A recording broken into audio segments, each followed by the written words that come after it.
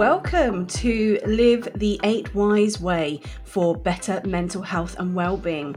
Hello, my name is Kim Rutherford. I am a psychotherapist, I'm an author, and I'm now a podcast host as well.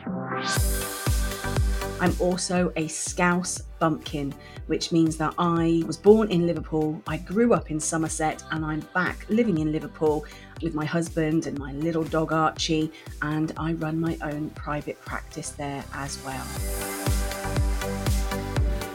And with the aim of this podcast really is to help you to develop better mental health and well-being so that you can have a healthier, happier mind and live the life you want to have. Many moons ago, I developed my own mental health issues, and as part of my own recovery, what I realized is I needed to implement tools and techniques that were going to work for me. And as I was researching all of those, what I found was these 8 core elements that if I was able to focus on, I was able to use them as my recovery for actually getting my mental health back to where it needed to be, but also as a prevention tool to improve my well-being so that my mental health would never go back to where it was before. I now use this method with my private clients, and I want to share it with you in this podcast. So what you can expect in this podcast is week by week, I will be sharing the tools and the techniques and the method with you of the 8 Wise model.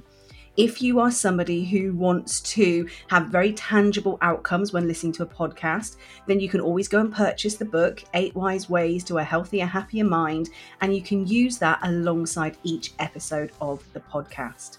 And the whole aim of everything is that you will learn to identify for yourself from these 8 core elements how you can start to look after your mental health and well-being.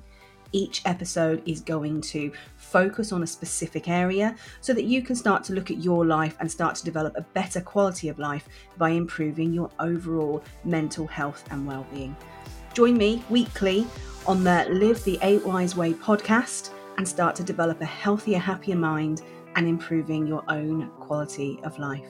Take care, and I will be speaking to you very soon.